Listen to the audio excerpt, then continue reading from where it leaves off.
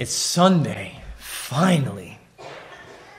There's the phrase TGIF, right? Thank goodness, thank God it's Friday. Why? Because it's the end of the week, and then finally, oh, here it comes. And usually people are living for the weekend. They're waiting in the elevator on a Friday. So, what are you doing tonight? Where are you going tomorrow? I'm going to church. What about you? Maybe we say that, maybe we don't. But there's a sense in which people need the weekend, right? We need a break from routine. We need to be able to reflect on the past, what just happened this past week. Right? Why did that person blow up at work? Why did that project go so wrong? Why did our computer die on us the worst possible moment? What was in that burrito? We have all questions about the past and what happened. Sometimes we take the weekend to pause and get ready to recharge for the coming week, right? So Sunday technically is the first day of the week, so we've just closed the books on last week, and today is the day to trust God for enough energy to venture back into the week tomorrow. And so we need the weekends, we need days like today to rest. And so we're looking ahead with questions, right? I wonder what's going to happen in the saga of Ukraine. I wonder what the price of gas will be next week. I wonder what my bank account will look like, and a variety of scenarios that we're wondering about for the future. I've got these 3 projects on my plate starting tomorrow. Please give me grace. And so the weekends are such a vital time for us. For Jesus and his disciples, that was the same. They needed breaks, a break from the routine. And this is what we find here in Matthew 16. This is an important part of this series that we've been looking at Jesus in his life. The Gospels tell us the story of Jesus. The epistles explain what it means and why he died and what it accomplished. But the Gospels are just kind of telling us the story. And in this part of the story, this is the beginning of a big major change in his ministry. This is the last of the cool Prezi pictures, so enjoy it while it lasts. But we had Pastor Tim walking us through Jesus' public ministry. And in his public ministry, he is ministering to people in large groups. And we've looked at his miracles that he was doing and healing people, providing for their food in miraculous ways. In fact, back at the end of chapter 15 is another miracle like that, where he feeds 4,000 families with the small Lunchables. And even at that setting, he is ministering to so many people in public. He also teaches. We were reminded that a lot of his work was teaching people, sometimes directly, sometimes in parables. But Jesus was always teaching, especially those who had ears to hear. But it was a mixed response, and sometimes he'd focus on the Pharisees, the religious leaders who pushed back. But now, this part of his ministry, he's going to begin to shift his focus away from the big public ministry to more of a personal teaching ministry. Now he's going to zero in on his disciples, and the miracles that he will continue to do, those have more of a specific purpose and a function.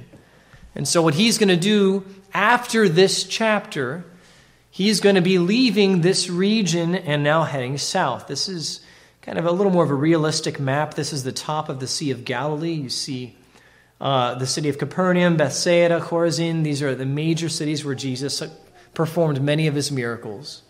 Just north of that is Caesarea Philippi. That's the scene for today's story. And in this spot of Caesarea Philippi, Jesus is going to have a private conversation with his disciples. And he's going to shift the focus away from everybody listening to him to just a few people, just him and his disciples. Like you get away from the week and you just come home and it's just you and the family. Oh, and you vent a little bit. And you kind of get over things, and you say, hey, you know what you said Tuesday? Like, what did you mean?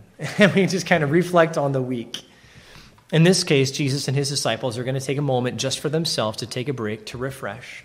And they'll regroup because after this, now when he leaves Caesarea Philippi, he's going to be headed somewhere else. This map shows Caesarea Philippi is the yellow arrow at the very top of the map. The furthest north he goes within Israel. And then he's going to begin another journey to Jerusalem for the Passover feast. This is the beginning of his journey to Jerusalem, the next Passover season. He knows that for him, this will be his last journey. This will be his last Passover season. And so he is preparing himself for the major project to come, for what mission is going to be waiting for him. And he's going to try, he's going to begin to inform the disciples, hey, here's what to expect as we move forward. And so this is a very significant scene in his ministry and in his life. And so we'll give attention to this. You see a very, very ugly, simple outline in your handout, in your worship guide. We're just going to have two key ideas as he has a conversation with these disciples. And after the two key ideas, we'll have some key challenges. And normally when Pastor Tim is preaching, he is surveying so much of the Gospels. It's like this bird's eye view, and you're just flying through it all. We're going to jog through this story. It's not going to be quite word by word, but it'll be close. And what we'll do is, again, see these two big ideas and then two big challenges. And these ideas are important not only for his disciples, but they're also important for us because we need to have a clear understanding of these ideas. Because if we are his people, his disciples, he has the same expectations for us as he does for them. So two key ideas that he raises, we'll start looking in chapter 16. And we're going to go now to verse 13. When Jesus came into the district of Caesarea Philippi, he was asking his disciples a question. What's the question? Who do people say that the Son of Man is? And he's talking about himself, me, the Son of Man. He uses that label to describe himself most often. And they said, well, some say John the Baptist, others Elijah, and still others Jeremiah or one of the prophets. He said to them, a different question now. Who do you say that I am? And Simon Peter answers more accurately, you are the Christ, the Son of the living God. And Jesus responds to that, blessed are you, Simon Bar-Jonah, son of Jonah, because flesh and blood did not reveal this to you, but my Father who is in heaven. And so here in this first idea, we'll just mention this, the identity of Christ. The key idea here is the identity of Christ. Who is this Jesus? And maybe he asks the questions and the disciples are answering on behalf of all the people and all the crowds that they've met. And all the crowds are used to coming to him, right? Why not come to him? Free food and really cool healings and interesting parables, which I kind of understand, kind of don't. But I mean, everybody else is going, and it's such man, the vibes in that scene are unbelievable. Why not hang out close to Jesus as possible? And we see that's the case. I'm looking back to chapter 15, verses 30 and 31. Large crowds are coming to him, bringing lame and crippled and blind and mute, and everyone else come to his feet, and he healed them. And so verse 31 of chapter 15, the crowd marvels as they saw this. The mute speaking, the crippled are restored, the lame are walking, the blind people are singing, they glorify the God of Israel. Yes, what an amazing work of God. Let's follow this Jesus. Why? Well, because for some of them, they see him and they say, oh, yeah, he's like John the Baptist. Now, remember, John the Baptist has already died. He's been beheaded. But in his time, he was a very popular preacher. A lot of influence among the people. Maybe he came back from the dead. Maybe his head was put back on. And now he is here preaching again. What an amazing he reminds me of John the Baptist. Others say maybe he's like Elijah, which is significant. Elijah is the best and kind of the representative of all the Old Testament prophets. He goes up to heaven in a chariot, didn't ever die, so maybe that's why this is him. And when Elijah comes, we're told in the Old Testament prophecies, the very last book of the Old Testament, Malachi, when Elijah comes, this is the beginning of the end. Maybe Jesus is ushering in this last time. Maybe he's Elijah. They don't know, but Jesus already has clarified. John the Baptist is that Elijah, setting the stage for the Lord to come, in this case, Christ. Other people say maybe it's Jeremiah, one of the prophets. For a variety of reasons, they think he's a prophet of some. And maybe some of them would say he's the Messiah, but it's important to recognize their perception of the Messiah may not be what Jesus is intending to do. And so he updates the question. We'll talk more about the Messiah here when we look at Peter's answer. But first, Jesus asked them, okay, what do you think? You've been with me longer than anybody else. What would you say? And Peter, speaking up, of course, speaking for the disciples, he has a really pretty tremendous answer. And before we give Peter too much credit, Jesus knows that, and he recognizes that Peter's answer actually came from God the Father, helped him come to this conclusion. But Peter has this idea. No, I don't think you're just the prophets. You are the Messiah. You're the Son of the living God. And that's worth pausing on for a moment. Peter recognizes that this Jesus, this man, this human that he's been following, who grew up in Nazareth, is actually the Christ. Now, that's an English word. The Greek word is Christos, the anointed one that matches the Hebrew word Mashiach, the anointed one, the Messiah. So when we see the Christ, the Jewish people would think, you're the Messiah. And so it's important for us to recognize, when the Jewish people think Messiah, what are they thinking of? Let's get feedback. When they thought of the Messiah, what often would the Jewish people think of? Okay, the Romans. We need deliverance, right? Descendant of David? Yeah, he comes from David, definitely. He's a king of some kind. And so they're thinking, and you have to put yourself in their sandals here, they're living in the promised land of Israel, but they're not independent, right? The Romans are in charge still.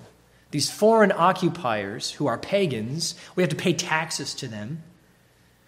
And they resent that extra level of authority that they don't believe they should have. They want their king. They want their David to come back. They want another Joshua to kick everybody out and claim the land for themselves. So often they're thinking, let's have this Messiah come be our new king. In fact, earlier, they would try to make Jesus the king. Pastor Tim reminded us of that recently in the past few weeks. He knows it's not the time for him to be the king yet. But that's their perception. So Peter's going to say, you are the Christ. He goes on, actually, not just the Christ, the Messiah. You're the Son of the living God. You're not just a prophet, a human being who received a revelation or a message from God.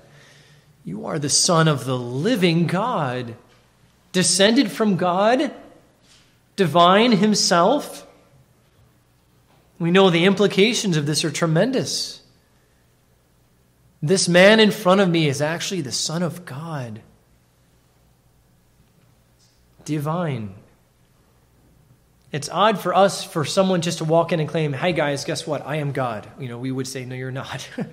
And so for Jewish ears, that may be what their first impression was. But then as they watched as Jesus did miracles, as he forgave sin, as he accepted worship, as he controlled nature like no prophet ever had, then clearly they realized this is a different one. This is the Son of the living God. God become human. And he must become human because the Messiah has such a tremendous role to fill, such big shoes to fill, that only God become human can fulfill all the purposes of the Messiah. And so Peter's answer is a very powerful one.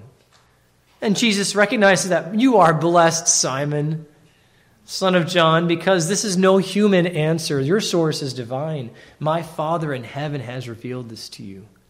That's astounding. And so we're going to come to this big idea, this identity of Christ. Who is this Jesus we've been singing about? He's not just a moral teacher. He is not just a prophet. He is the promised one, the one who will right all wrongs.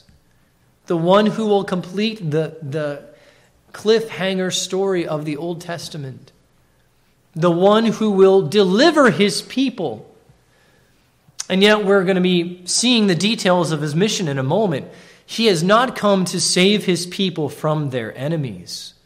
What does the Messiah come to do?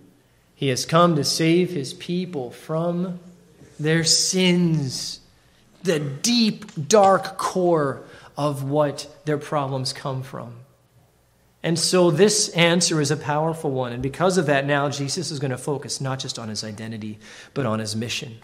What is the mission of this Christ? What is his mission as the Messiah? Building a new kingdom, apparently. Well, he says this beginning in verse 18. I also say to you, you are Peter, no longer Simon. And this is not the first time we see this new name for Peter. You are Peter, or rock, and upon this rock I will build my church. And the gates of Hades or hell will not overpower it. And he continues with Peter, I'll give you the keys of the kingdom of heaven. You're going to be the first one to open the door. so people can understand the message of the kingdom of heaven. Whatever you bind on earth shall have been bound in heaven. Whatever you loose on earth shall have been loosed in heaven. Then we have an odd instruction from Jesus. He warns his disciples not to tell anyone yet. It's kind of odd. Wouldn't you expect that to be the case? But not yet.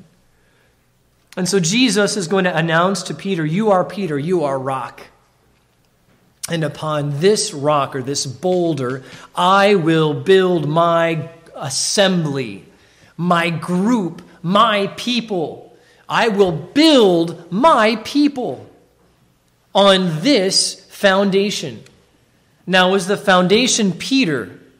It's a word play, and in one sense, yes, one sense, no, right? Peter was instrumental in the beginning of this Christian church.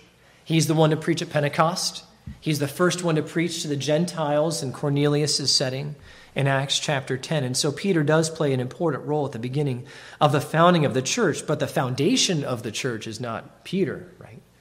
It's this identity of Jesus Christ as the Son of God. On this boulder, on this announcement, on this reality that I am the Christ, on this fact, I will build my church. And Peter himself recognizes this when he preaches in Acts chapter 4, verse 11. Later in 1 Peter chapter 2, the letter that he writes, he identifies Jesus as the cornerstone, the chief cornerstone that many people reject. We're told in Ephesians chapter 2, verse 20, that that there's this foundation of apostles and prophets, but Christ Jesus himself is the cornerstone, the centerpiece of this concrete foundation of this building that he is building. And so the Lord tells Peter, here's my mission as the Messiah, the coming king. I'm not just going to claim a country. I'm going to build a country with a whole new set of inhabitants and citizens. And the mission of this church, this assembly, will continue to grow so that even the gates of Hades will not overpower it. Now, we have different ideas when we think of that, right? The gates of Hades, maybe think that's like Satan, right? Hell, that's like Satan's headquarters. That's his domain. That's his, his fortress. It's more like that's his prison cell. That's where he's going to be destined to be punished forever. So the gates of Hades would not necessarily mean demonic forces. Gates, think the access to, well, what is Hades? Or in the Hebrew, Sheol.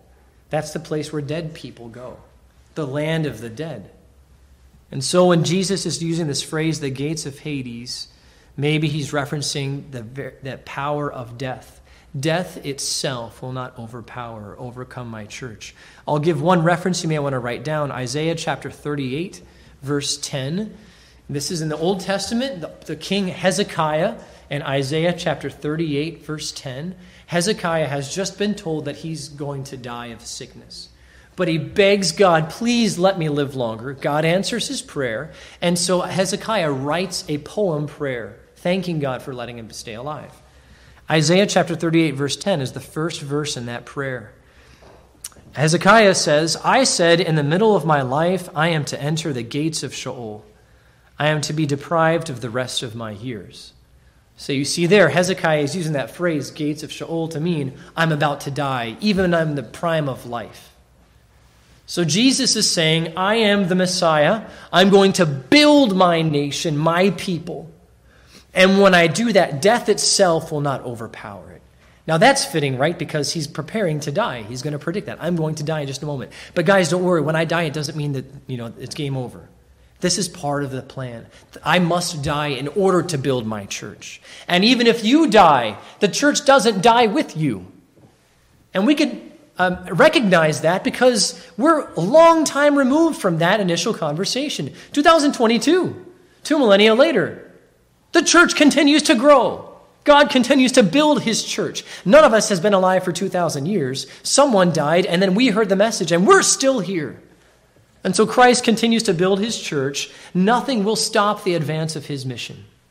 His mission is to grow his church, to expand his people.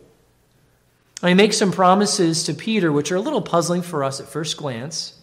He's going to give Peter keys to the kingdom of heaven, and then Peter has this Interesting position. He can bind something on earth and then loose something. And that reminds me, like what our Catholic friends like to say, Peter is the first pope. He is the one who is the basis of the church. And so he's allowed to forgive sins, right? Didn't Jesus say this? And he's the one who can allow people into heaven, right? Well, not quite. Not quite. I'll point two things out. I mentioned the keys of the kingdom already. He's opening the door. He's the first one to preach the message of the kingdom of heaven. And also, he is speaking of the church and their role. If I go over to Matthew chapter 18, what are God's people doing there? They're helping to confront someone who refuses to repent. And at the end of that process of confrontation, they may have to conclude, my friend, I don't know if you can call yourself a believer. You're not repenting after everybody confronts you. I have to approach you like you're an unbeliever now. And perhaps that's what the person really is. And that matches this idea in verse 19 because Jesus is saying, notice it's kind of picky, but whatever you bind on earth has already been bound in heaven. Whatever you loose on earth has already been loosed in heaven. It's like heaven is the reality, and then Peter and the people on earth are recognizing what's already the reality in heaven. So we're not quite confident saying Peter's allowed to forgive sins, right? Only our Lord can forgive sins. He finishes in verse 20 now telling his disciples, now no one can know this yet. My identity as the Messiah and needs to stay secret still because I have a unique mission. My mission is to build this church on this foundation of who I am. But if people think that I'm the Messiah, they're going to think that. And of course, people are already spreading the news like that, right? Hosanna, the son of David, come in. But they quickly realize he's not the Messiah they were expecting. He's a different kind of Messiah. And that's important for us to understand this idea. They were looking for someone to deliver them politically, to heal their bodies, to give them free food. Who wouldn't want to sign up? Raise them from the dead. I'm in his army. Give me free food and you keep me alive? Sure. I'll join your army to fight the evil pagan pig Romans. He has a different mission, though. He's come to save his people from their sin. And in order to do that, in order to save his people from their sin, he's going to tell them an updated mission. Here's more information about what I'm going to do. And this is what he continues now. We'll look in verse 21. From that time, Jesus began to show his disciples something new. And he's never told them this before. This is the first time he's informing them of this. He must do certain things. There are 4 things that he must do.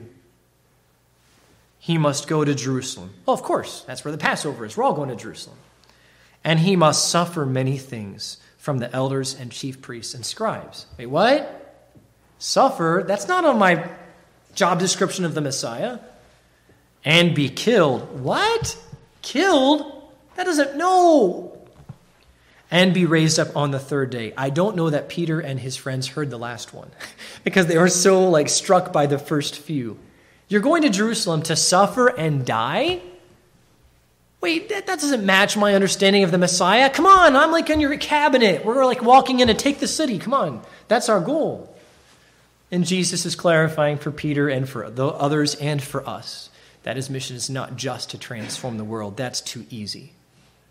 His goal is to transform the human heart by redeeming us from our sins. That is a different mission. That is a deeper mission than just peace. And so what he's doing is even harder than they expected.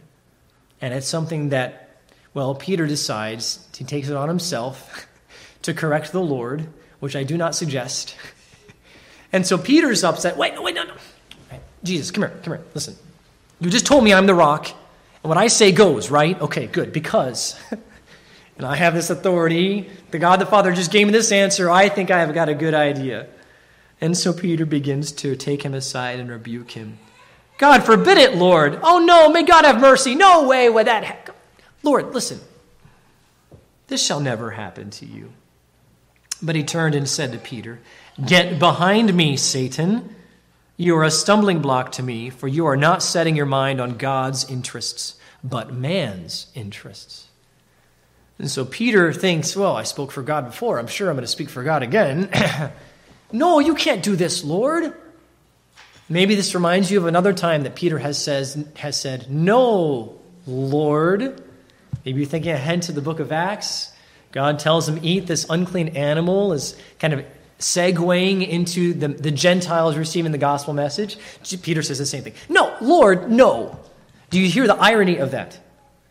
My all-powerful master, no. Because I know better than you. And my plans are better than your plans. You must be mistaken, God. We laugh at Peter, but then we look in the mirror and realize that often we can start saying the same things. This should never happen to you. You're the Messiah. You shouldn't have to die. We'll die for you. Well, actually, he's going to die for them. And as they kind of turn aside in this individual conversation, it's like Jesus turns to Peter. All right, I'm looking at you in the eyes. Get behind me, Satan. He used to be speaking for the Father. All of a sudden now he's speaking for Satan. He's repeating Satan's own ideas, and Jesus has heard this before. When he was tempted in the wilderness, Satan says, worship me. I'll give you all the kingdoms of the world. That's what the Messiah wants anyway, right? Just worship me. You can have the easy way to get your kingdom. I'll give you the quick pass.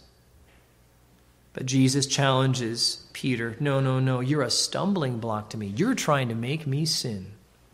You're trying to appeal to me to get the kingdom without the cross, to get the crown without the cross. Peter, no, you're setting your mind on God's interests. Not on God's interests, but man's. Peter, you're thinking like a human again. Trust me. Trust us with this true mission that Jesus has. And so he's confronting Peter a little bit about this. And so the challenge that Peter had to realize is the example of Christ, what Christ is doing.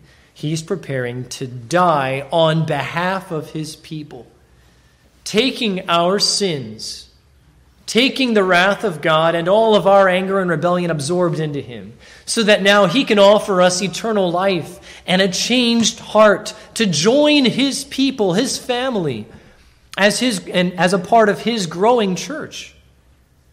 And so Peter is realizing, okay, maybe I didn't have such a good idea after all. I just need to stay quiet and keep following. But Jesus doesn't finish yet, because now he goes to the second idea, the summons, and he's going to make it a little more personal for Peter and the other disciples. He's going to challenge them now. Verses 24 through 27. Follow me. Jesus said to his disciples, if anyone wishes to come after me, you all want to follow me, right? He must deny himself and take up his cross and follow me.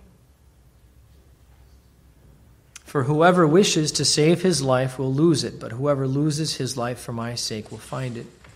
For what will it profit a man if he gains the whole world and forfeits his soul? What will a man give in exchange for his soul? What's more valuable than your soul? And then he warns, he predicts the end of this whole process. The Son of Man is going to come in the glory of his Father with his angels and will then repay every man according to his deeds. So Jesus begins with this appeal. We'll call it a summons.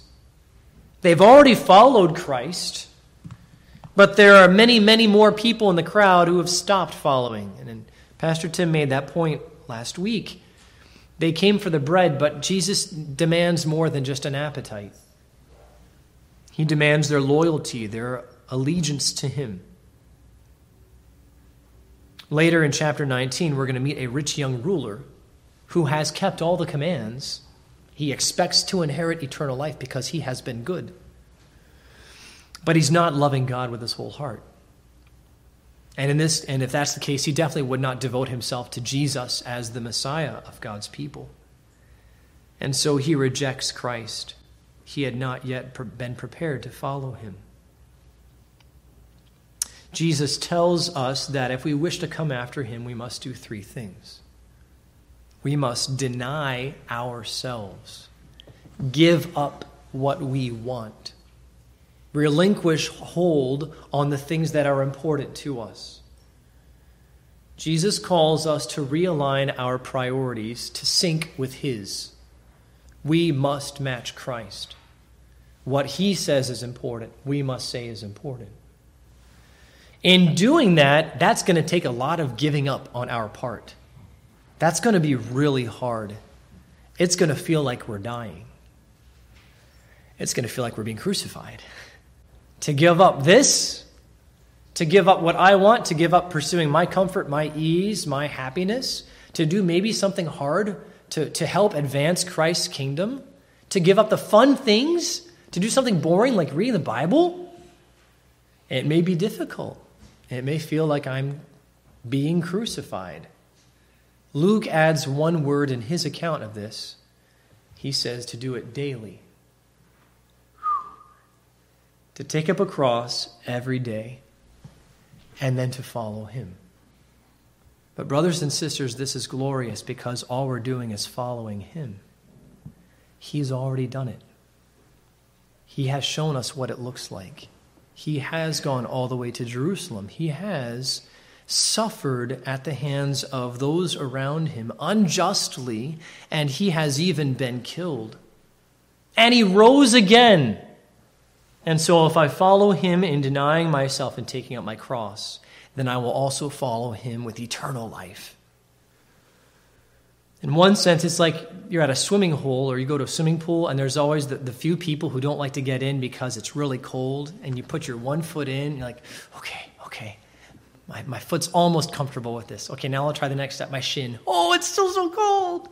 And you have the other people who just do a cannonball, right? They run and jump, and they get, but then they kind of get over it, and they say this, jump on in, the water's great, right?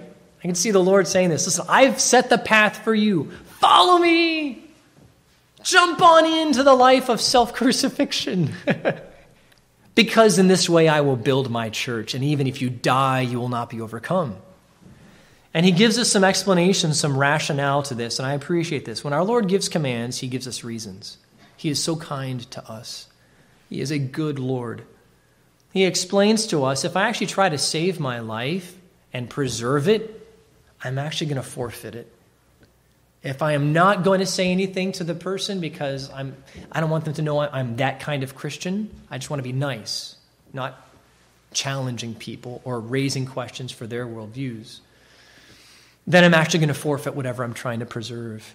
When I try to salvage something, I actually lose it. But if I lose my life for his sake, I'm actually going to find it. If I do the hard thing of saying no to sin, even though it feels so good and so normal and natural for me, but I'm going to follow Christ. I choose the way of self-death. I feel like I'm dying again saying no to that sinful temptation. But Jesus says, as I feel like I'm dying, I'm actually being given new life.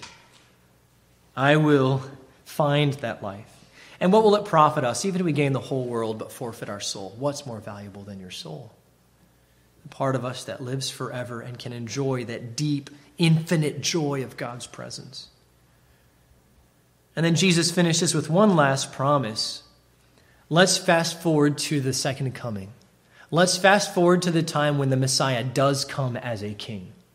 Let's fast forward to the time when he, the Son of Man, is exalted at the glory at the right hand of the Father, and he appears with his angels, and now he is coming to execute judgment on all of his enemies on this earth. Now he will restore the justice that we've been waiting for and longing for. When he comes there, then he sets up court, and then he repays every person according to their deeds in a perfect way. This is quoting from several different Psalms, Psalm 28, Psalm 62, even Proverbs 24, verse 12. The person who rewards each person according to his work is God. And so when Jesus says, I, the Son of Man, will come back to render to each man according to his work, it's yet another time that he affirms, I am God. I will come back. If you suffer for me now, I will reward you much, much more later. And there's this joy and this eager anticipation that we can expect at the end. So if that's the case, then we want to consider the summons of Christ. And this is a challenging idea for his disciples and for us, because the tide is going to turn. It's going to be hard to follow Jesus as we continue walking through these accounts in the Gospels. And in one sense, maybe in your life now, it's going to be harder and harder to follow him. It's fun to follow Jesus when he makes me feel good, or when I get all these happy fuzzies And all my friends like me because I joined them in being a Christian. But what if it means I have to stand up to other people? What if it means I have to speak out against something that is wrong? What if it means I refuse to laugh at the jokes? I refuse to join in the gossip because I am different. I want to do unrighteousness in all my ways. I want to be one of God's people that Psalm 119 describes. If that's the case, then maybe I have to be ready to suffer. And when I do, I'm only following Christ. He's been waiting for me all along. Come on, jumping in the water. I'm going to hold your hand.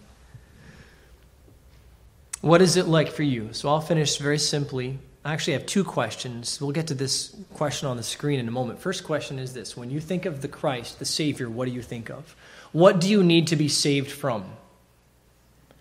If you think only this relationship, or my body's kind of broken, or my bank account could use some help, that's not his business. That's not his primary focus. His first focus is to save his people from their sins. And we must realize, brothers and sisters, that we sin. We need deliverance from that. Now, everything else is a side effect of sin, and he will address those. Don't get me wrong. But in his wisdom, maybe he will use you and build his church through you in the middle of that hard time. Do you desperately want someone to save you from your sins? This is why he's here. Now. And if you say, yes, I need this Savior to save me from my sins, then in what ways is he calling you to follow him? I've given several examples right now. Maybe it is a relationship that it requires more patience and more love than you think you can give. Not that you trust the other person, but that you should be concerned for them. Maybe it is a responsibility that is so heavy and so draining, you can't do another day of this. You are exhausted and worn out, and you wish you had a 5-day weekend. You must turn to Christ. Let him save you. Let him sustain you.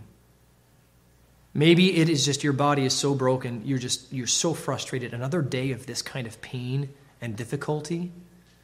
And I'm not going to expect any relief until I die. Are you willing to follow him and take up a cross for another day? He is right there. He will help you.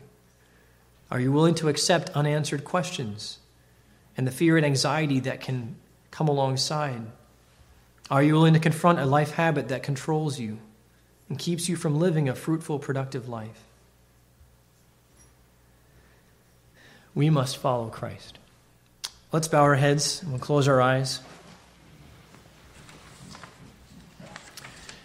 God has spoken to us and we must respond. You must respond. And when you do, you can expect the Savior to come right next to you, to hold your hand, to strengthen you, and to compel you forward for another day.